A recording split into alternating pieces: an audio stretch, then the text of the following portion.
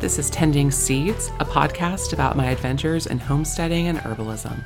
I'm Sarah Schuster, and I'll be your host. Thanks for being here today. Hi, friends. How are you? It's the spring equinox today, and I'm so excited because it actually does look like spring outside. It's in the 60s today, and it's absolutely gorgeous. I am so happy. I really just can't get over it. Also, we have a wonderful full moon tonight. It's a super moon, a full moon in Libra. It was so beautiful last night. I know it's going to be beautiful as well tonight. Looking forward to maybe hanging out on the deck after the work for the day is done.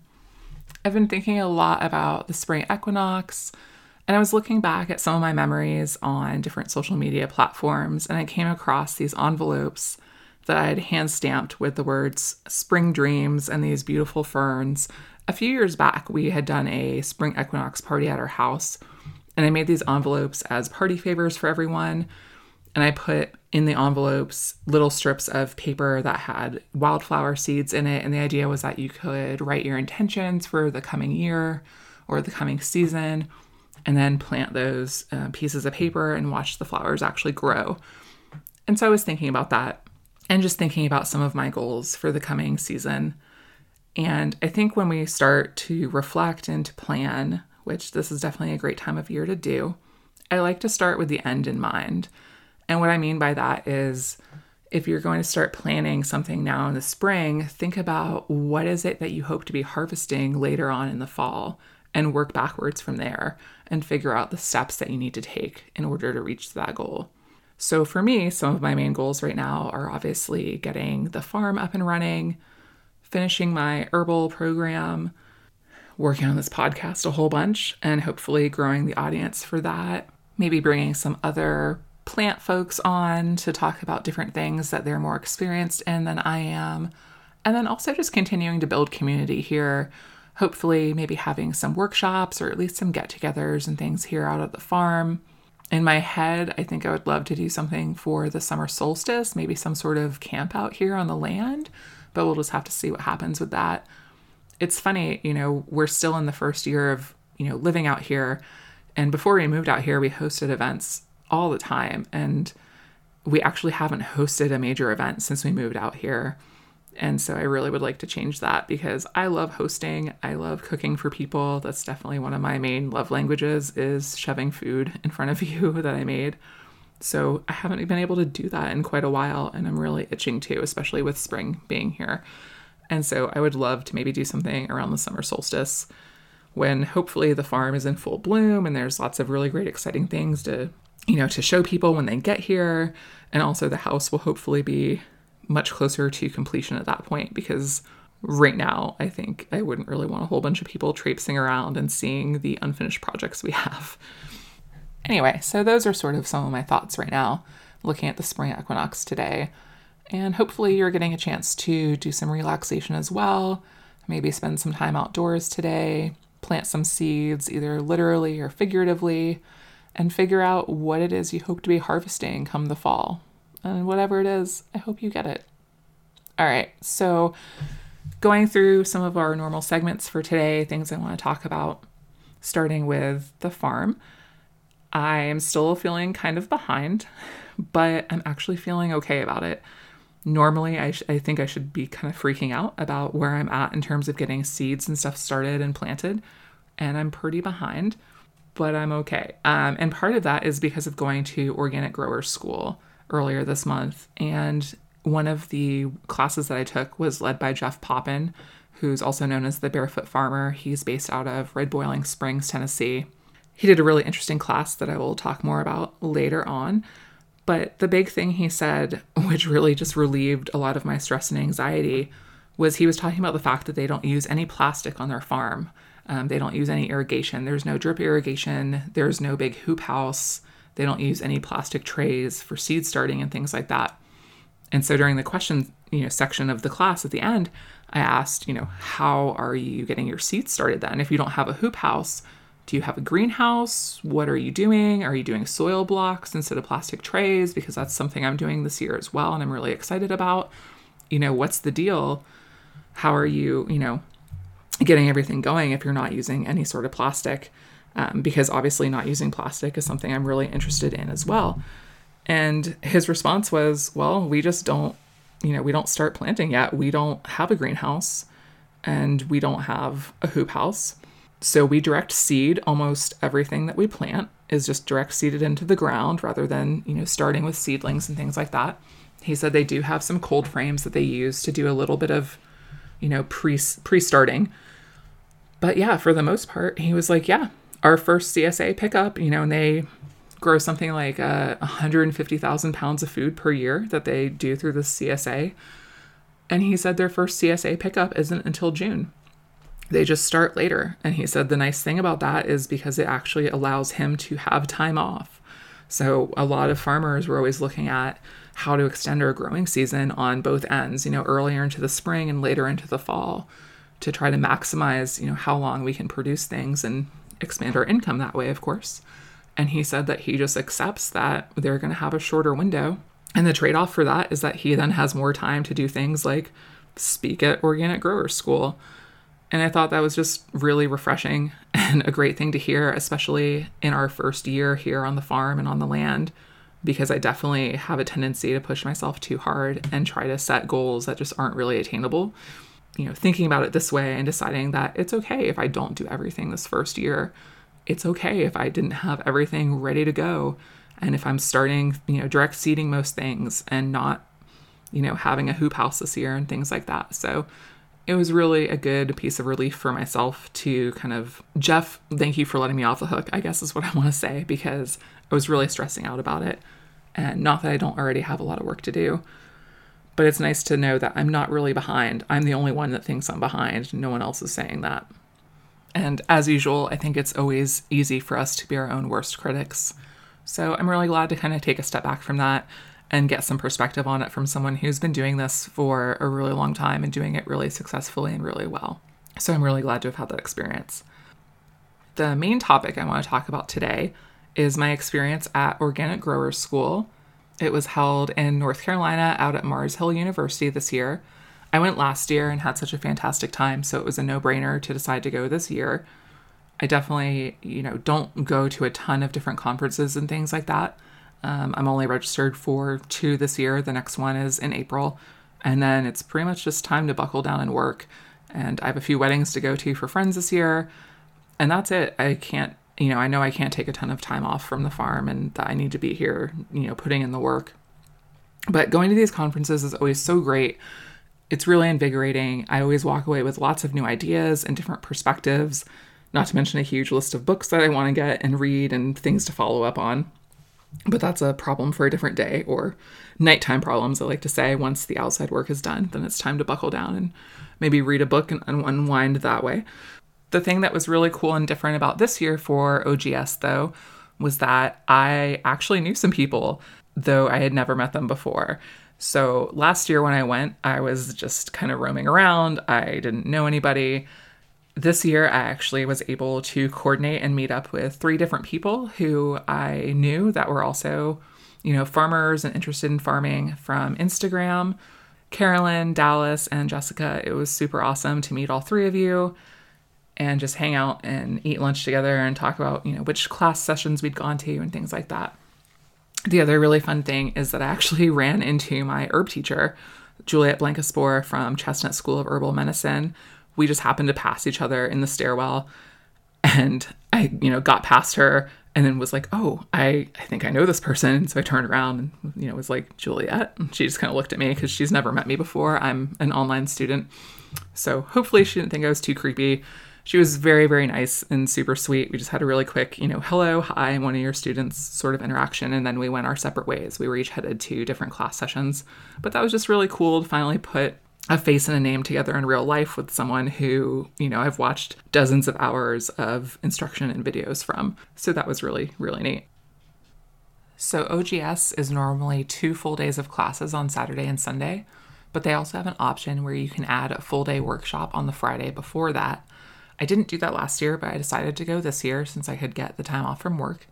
And in kind of a funny twist of fate, considering what I just spoke about regarding hoop houses and not obsessing over extending my growing season, the one-day workshop that I chose to do was on year-round growing and using hoop houses to extend your growing season. So, okay, kind of funny.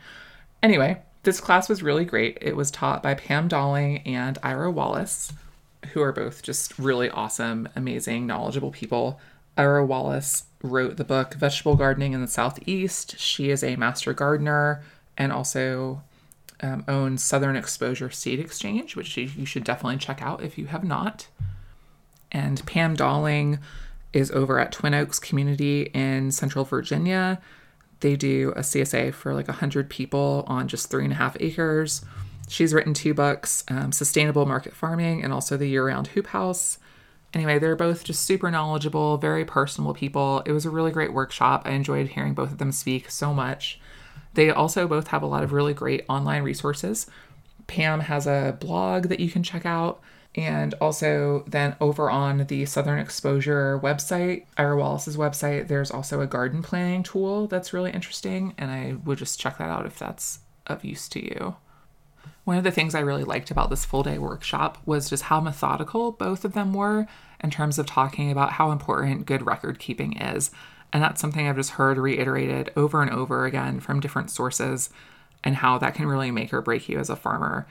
You know, for most of us, we get into this because we love being outdoors. We want to grow plants and, you know, be of use to people and things like that. And sometimes the more businessy, organizational side of things can kind of get left behind. And so just hearing more and more people stress how important this is and how this can make or break your business model, basically, you know, which a lot of us don't want to think about it. You know, we shy away from thinking about the financial side of things until it's too late sometimes. And we realize, you know, hey, we're not going to make it this year because we didn't keep track of what we were spending and what we were bringing in and things like that.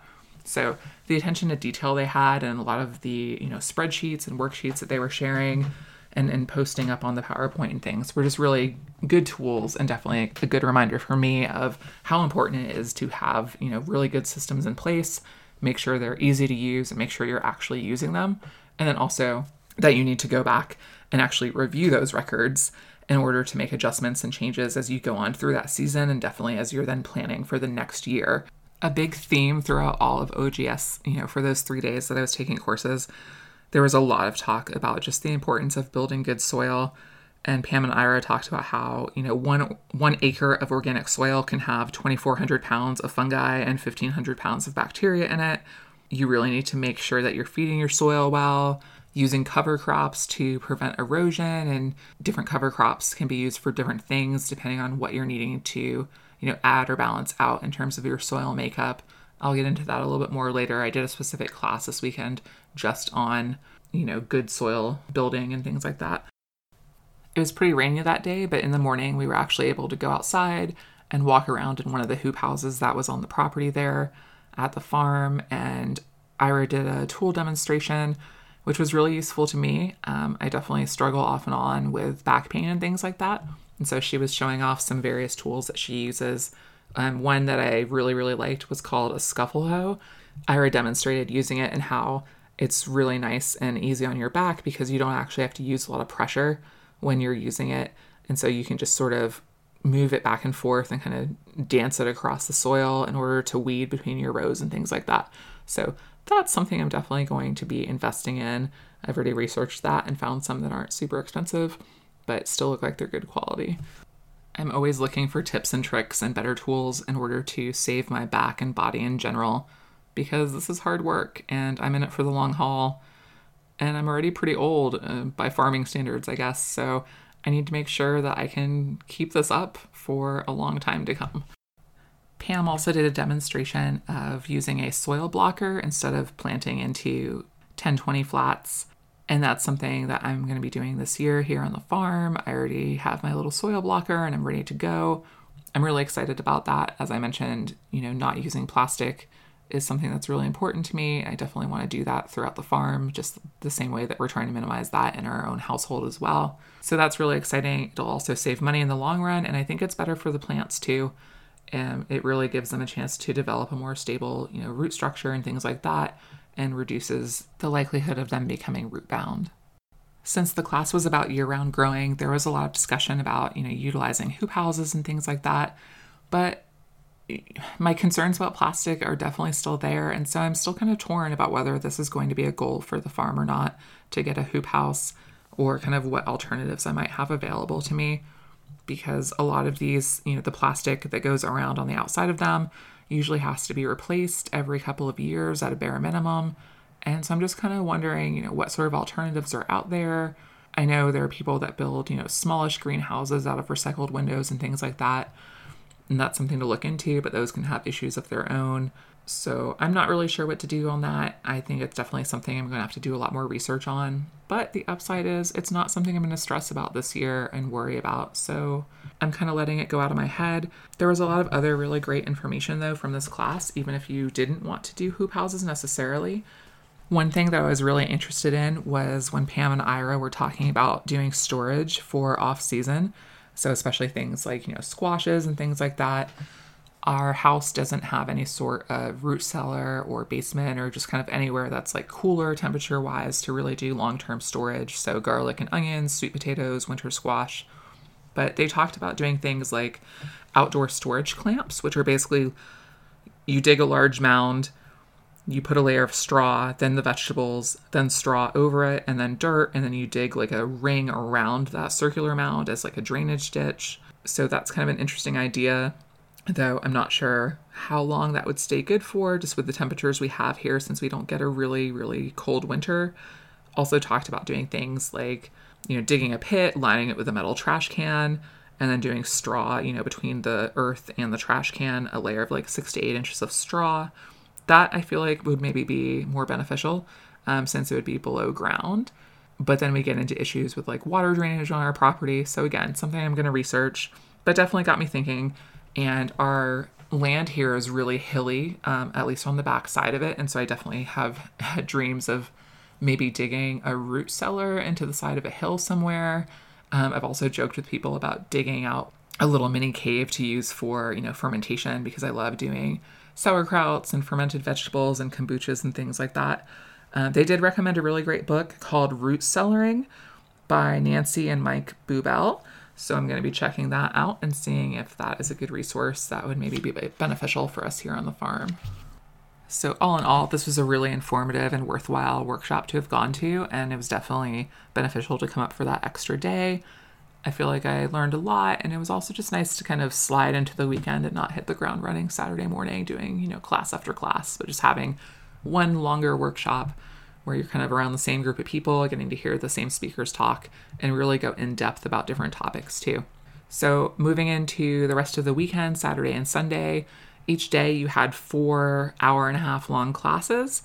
And one of the things I do really appreciate about Organic Growers School is that almost all of the classes are repeated on both Saturday and Sunday, so that if you're looking at a specific time slot and you have multiple things that you're interested in taking, you can actually get to at least 2 of them out of each time slot by taking one Saturday and one Sunday. So I super appreciate that. I wish more conferences and things would do that. So my first class Saturday had a pretty long title, Challenges and Opportunities Concerning Exotic Invasive Plants in the Southeast United States. And this was taught by Mark Williams, who actually runs BotanyEveryday.com. It's also Botany Everyday is a great Facebook group where you can post pictures, get help identifying plants and things like that. He also does this really awesome course on BotanyEveryday.com, going through Botany in a Day by Thomas Elpel. It's a really great class. It's completely donation-based. And it actually starts up on March 23rd and runs through December. So he does this, pretty much every year. It's an online course. You don't have to register for it. You just go to the website and check it out. And you can send in via PayPal or snail mail a check to him, whatever donation you can come up with. He's got a suggested donation on the website, but again, he doesn't turn anyone away. It's really informative, really great. I want to do the class this year, but in the name of restraint and understanding what I can actually put on my plate, I'm not going to do it this year, or at least that's what I'm telling myself. We'll see if I talk myself into it over the course of the next 3 days. And if you're listening to this after the 23rd, I think you can jump in at any time and pick back up with the posted videos and classes and things like that. So if you're listening to this after the 23rd, still go check that out. His name, again, is Mark Williams, BotanyEveryday.com. He also runs plantsandhealers.org, another great organization you should definitely look into. Anyway, the point of this course was looking at these so-called, invasive plants and what are the other uses? What can we do to turn our problem into a resource, so to speak? One of the things I really like that Mark addressed in the class was this concept of what is and isn't an invasive plant and how it's a pretty arbitrary distinction in terms of what we consider invasive. And we call anything invasive anything that we don't believe was found here before European colonizers came to the United States, basically. And so it's kind of a very arbitrary distinction and a place to draw a line in the sand in terms of a timeline for that. Anyway, we talked about different potential uses for these plants and also just the idea that, maybe these plants are here for a reason. Maybe they're thriving for a reason. Japanese knotweed, for example, is something that a lot of folks are thinking might be the big key to working herbally with Lyme disease, for instance. And, Japanese honeysuckle is considered extremely invasive, but is also, known to be like an antiviral herb. And we use it for, immune support and things like that. Just lots of potential. And again, the idea of like, let's turn a problem into a resource. There are folks out in North Carolina and other places around the country that are dealing with kudzu. And, kudzu is edible. People are using it and making flour out of it and using it as a food source. So if it's here, rather than fighting against it, rather than, using chemicals on things to try to get them out of an area, which I definitely, don't want to do, why not figure out a way to utilize these plants? Or even if you can't figure out a way to utilize it, at least stop and listen and think, why is this plant here? What purpose is it serving in the ecology? And maybe just understand that there might be things at play that we just don't comprehend. The plants might have a perfectly good reason for being here, and they may have stepped into an ecological niche that just happened to exist because of something else not being here. So it was a really provocative class. I really enjoyed it. It definitely got me thinking as the first class of the day, got me woken up for the morning. Mark was a great instructor.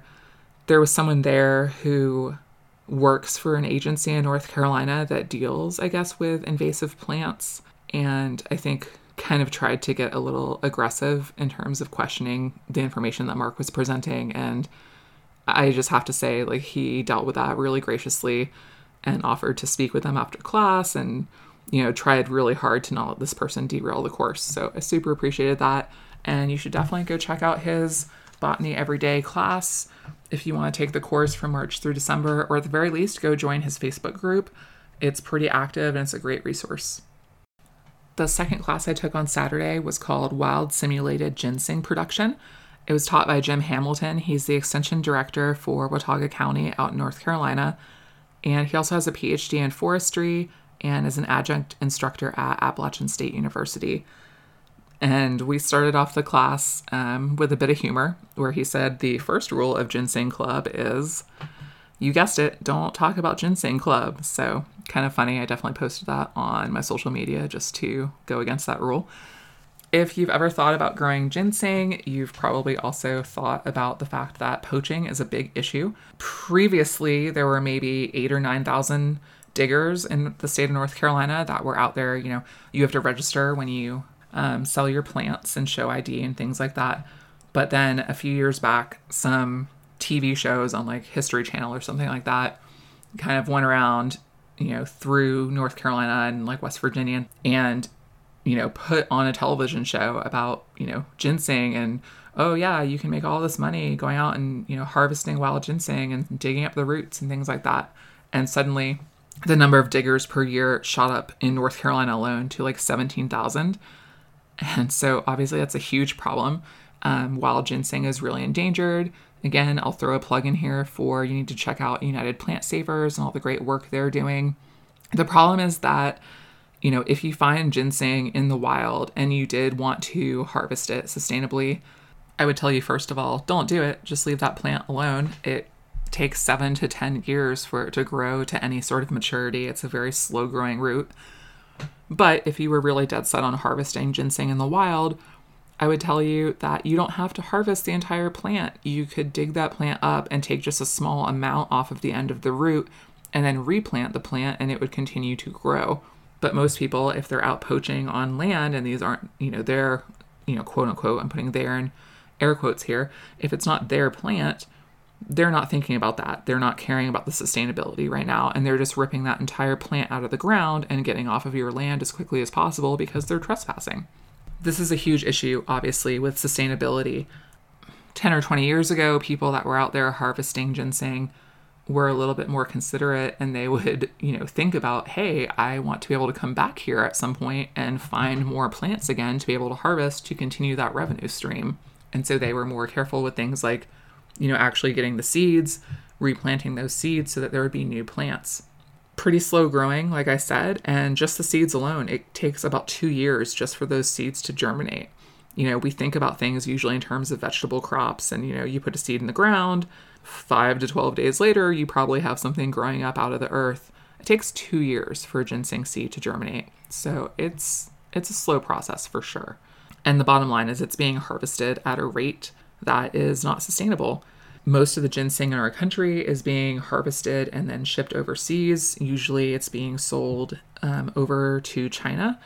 And one of the things they demand in terms of looking at quality is that they want the whole plant. They do not want just, part of the root cut off so that the plant can then be replanted. They want that entire plant pulled out of the ground, which means killing the plant and starting over.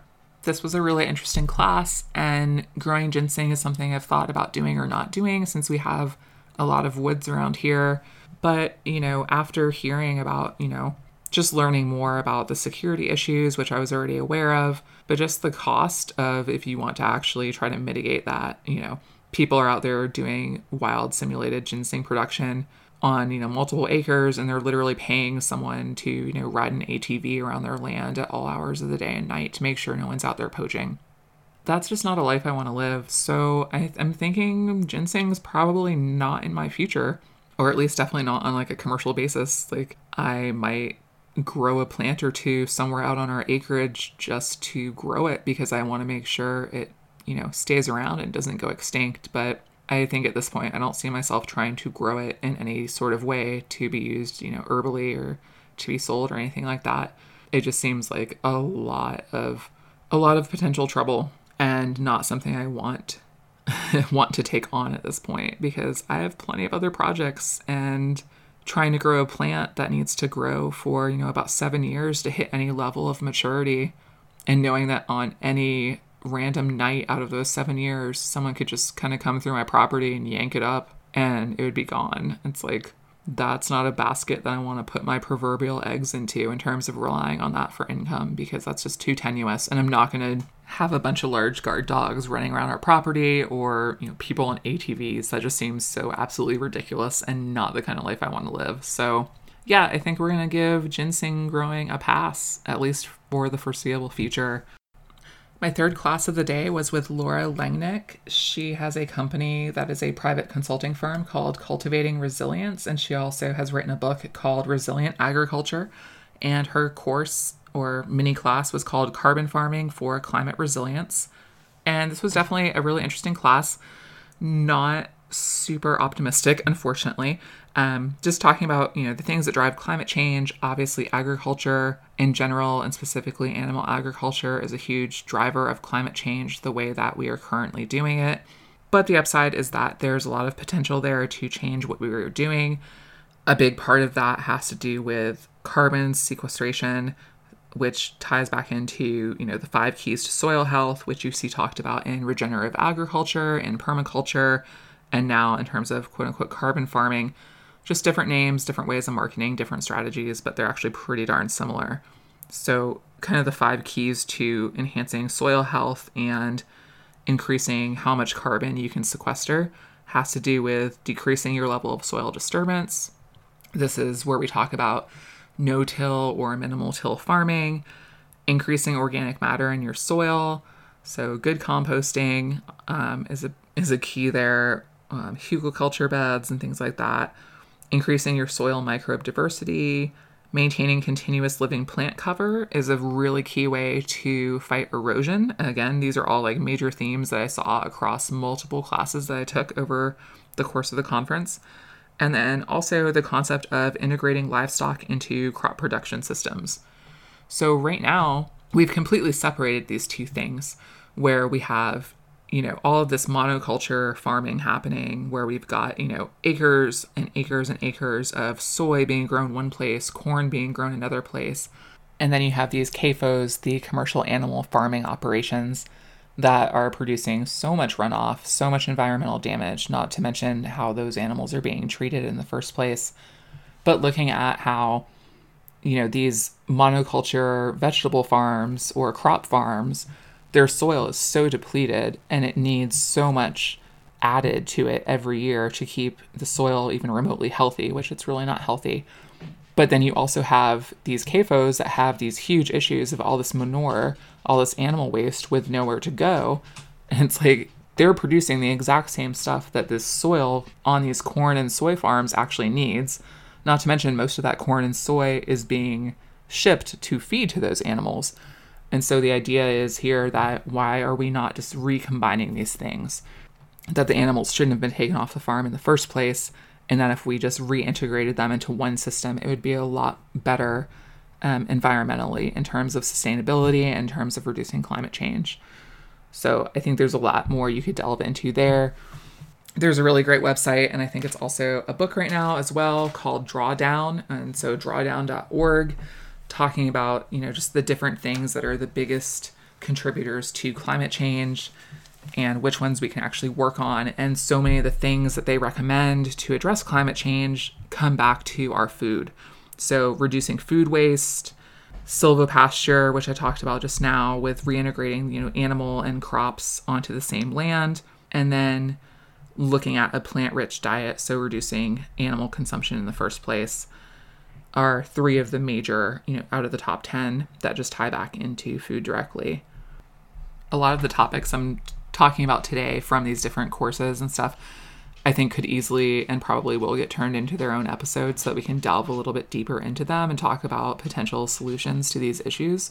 But today I just want to kind of give you an overview of the different things I learned about at Organic Growers School and just keep it there, keep it to a minute or two per class. So we'll keep it moving, but this is definitely something that I would love to talk about more and probably will in a future episode. I also took a Soils 101 course with Mark Dempsey, and this was the first class on Sunday morning. It was really good. It was really interesting. I feel like I didn't come out of that class with a huge bunch of takeaways in terms of things that I need to change, because a lot of it was really in line with things I've already talked about in terms of the 5 things to do to make sure you have good, healthy soil.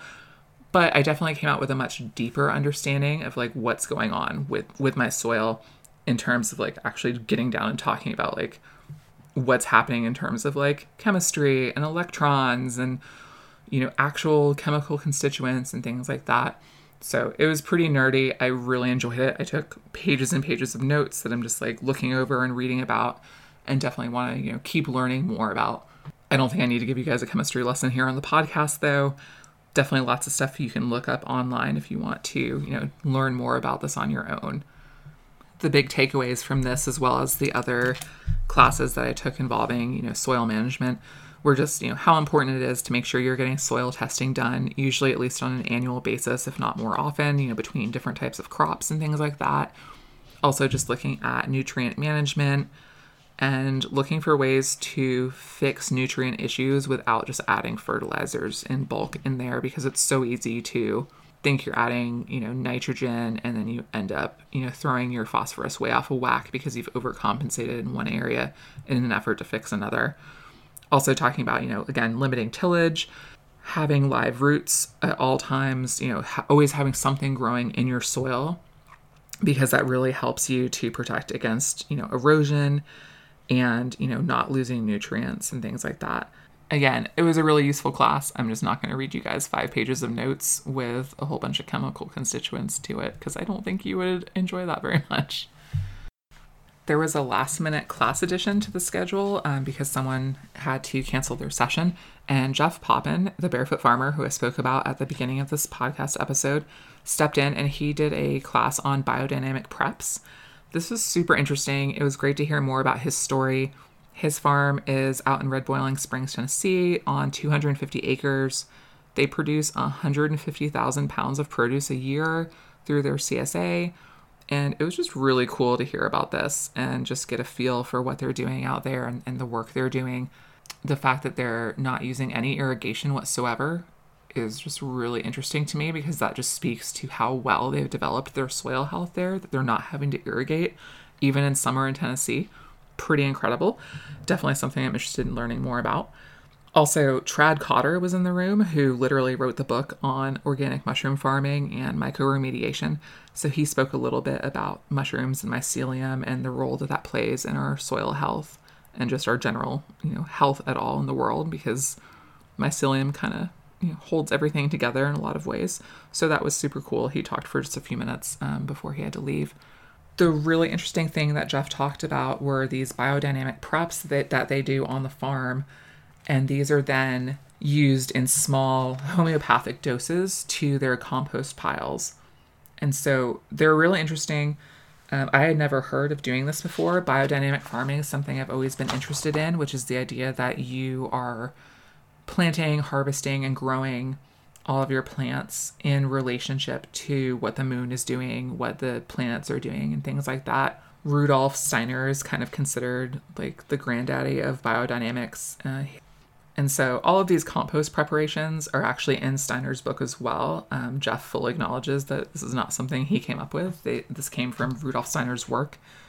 And they were really interesting. Some of them are definitely not things I'm going to try because they involve like sewing herbs up into, cow stomachs and burying them and things like that. But there were a couple that were really interesting to me that I wanted to try. And so again, these are taking basically medicinal herbs, treating them in some way, usually involves burying them for a specific length of time, letting them kind of do their thing in the ground, and then unearthing them and then adding them in small homeopathic doses to your compost pile in order to get certain mineral benefits. So again, soil seems to be the theme for like almost every little mini class that I took this weekend at OGS is just all about, building soil, and it was super interesting. So one of the ones that he talked about was taking stinging nettle, which is one of my favorite herbs, and you're taking the leaves and flowers, putting them inside of a clay tube, sealing the holes up with screens so that animals and stuff can't get into that, and then you're burying it in a pit basically for a year, or you can do this in like a clay flower pot as well. And we know that stinging nettle is like really rich in a lot of minerals, and so two of the main things that this is supposed to remediate and assist with in your compost pile is iron and silica. Another one was valerian. So this is actually like a ferment. So they'll run valerian flowers through like a wheatgrass juicer and then ferment that liquid. And then you're stirring that for about 20 minutes in water and then sprinkling that on your compost pile. And that's supposed to assist you in remediating phosphorus levels. And then another one was using horsetail, or it's sometimes known as lesser horsetail. There are two types out there.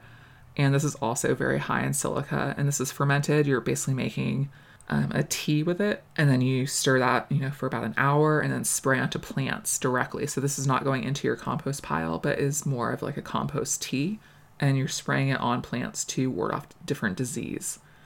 Jeff also spoke about the Southeast Biodynamic Association, which has an annual conference. I think it's in October out at his farm in Red Boiling Springs. So if that is of interest to you, you should check that out. I don't think it was very expensive to go to, so I might do that this year. But all in all, it was just really great to hear him speak. He definitely has a huge, wealth of knowledge. And I'm hoping that since he's only about an hour or so down the road from me, that maybe I can get out there and do some more hands-on work out of the farm and just, learn whatever I can from the people out there.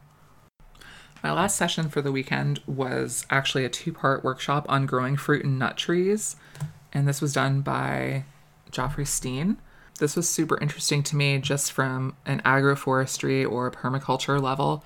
I definitely want to have a bunch of fruit and nut trees here on the property. Just, more perennial plants is always a good thing in my opinion. It's a great way to build in resilience and food security to have those growing on your property. I'm not going to go into everything we covered during the course. It was great to, see him run through his PowerPoint presentation, talk about the different work that he's done. He's done a lot of experimentation on his property, trying to grow different crops in different ways in terms of fruit and nut trees. And he's definitely gotten some really great results. You can tell he's a huge wealth of information.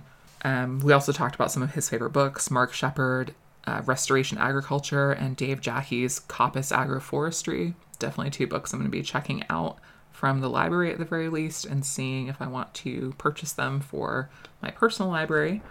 He had sort of 4 main things that he talked about if you're thinking about, planting fruit and nut trees on your property. His 4 keys to this were 1, plant densely, 2, prune heavily, so pruning low branches, training them up to grow tall. 3, plant unusual trees and fruits, so find, what is native to your area, get chestnuts, hazelnuts, mulberries, juneberries, things like that. And also just trust yourself. If you feel like something's not working out, feel free to make changes. So plant densely, prune heavily, plant unusual things, and trust yourself. I came back with a grafted apple tree from that, which I have planted, so hopefully that takes. This was a really fun class, and he's so energetic and so knowledgeable, and just gets really excited about sharing that with people. You can tell he is really passionate about growing all of these trees and just loves it so much. I feel like he probably could have done like an entire weekend long course and not come up for air the entire time and just imparted so much knowledge to everyone there. I think this was definitely one of the most fun classes that I took over the course of the weekend, and I'm really glad that I was able to go to it. So that's, again, another year of Organic Growers School. I had a really great time, and like I said, getting to, meet other people that I know via Instagram, actually getting to meet them in real life is always really nice.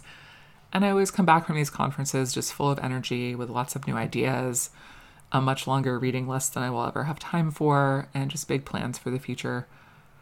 Next episode, I want to talk a little bit more in depth about some of these perennial plants that have been mentioned, as well as a ton of others, and just how that can play into what you're doing with your land in terms of permaculture and agroforestry, and just having like a really great food forest and having that great sense of food security in terms of knowing what's going to be available on your land. So I'll be back in 2 weeks to do that. In the meantime, I hope you are having a great spring equinox, planting those seeds, planning ahead, thinking about what you want to harvest, next fall when it gets here. As always, if you have any questions or comments or want to suggest other possible topics, you can reach me at foxandelder@gmail.com, or you can also find me on Instagram at foxandelder, all one word. I always welcome feedback. Speaking of feedback, a few of you have left me ratings and reviews for the podcast. I super appreciate you. Please keep those coming. It helps other people to find the podcast. I definitely want to reach as many other plant lovers and folks as I possibly can. Feel free to share the podcast with anyone that you think would be interested and that would benefit from hearing this. I definitely want to keep growing our community. Until next time, y'all, keep your hands dirty and your heart open.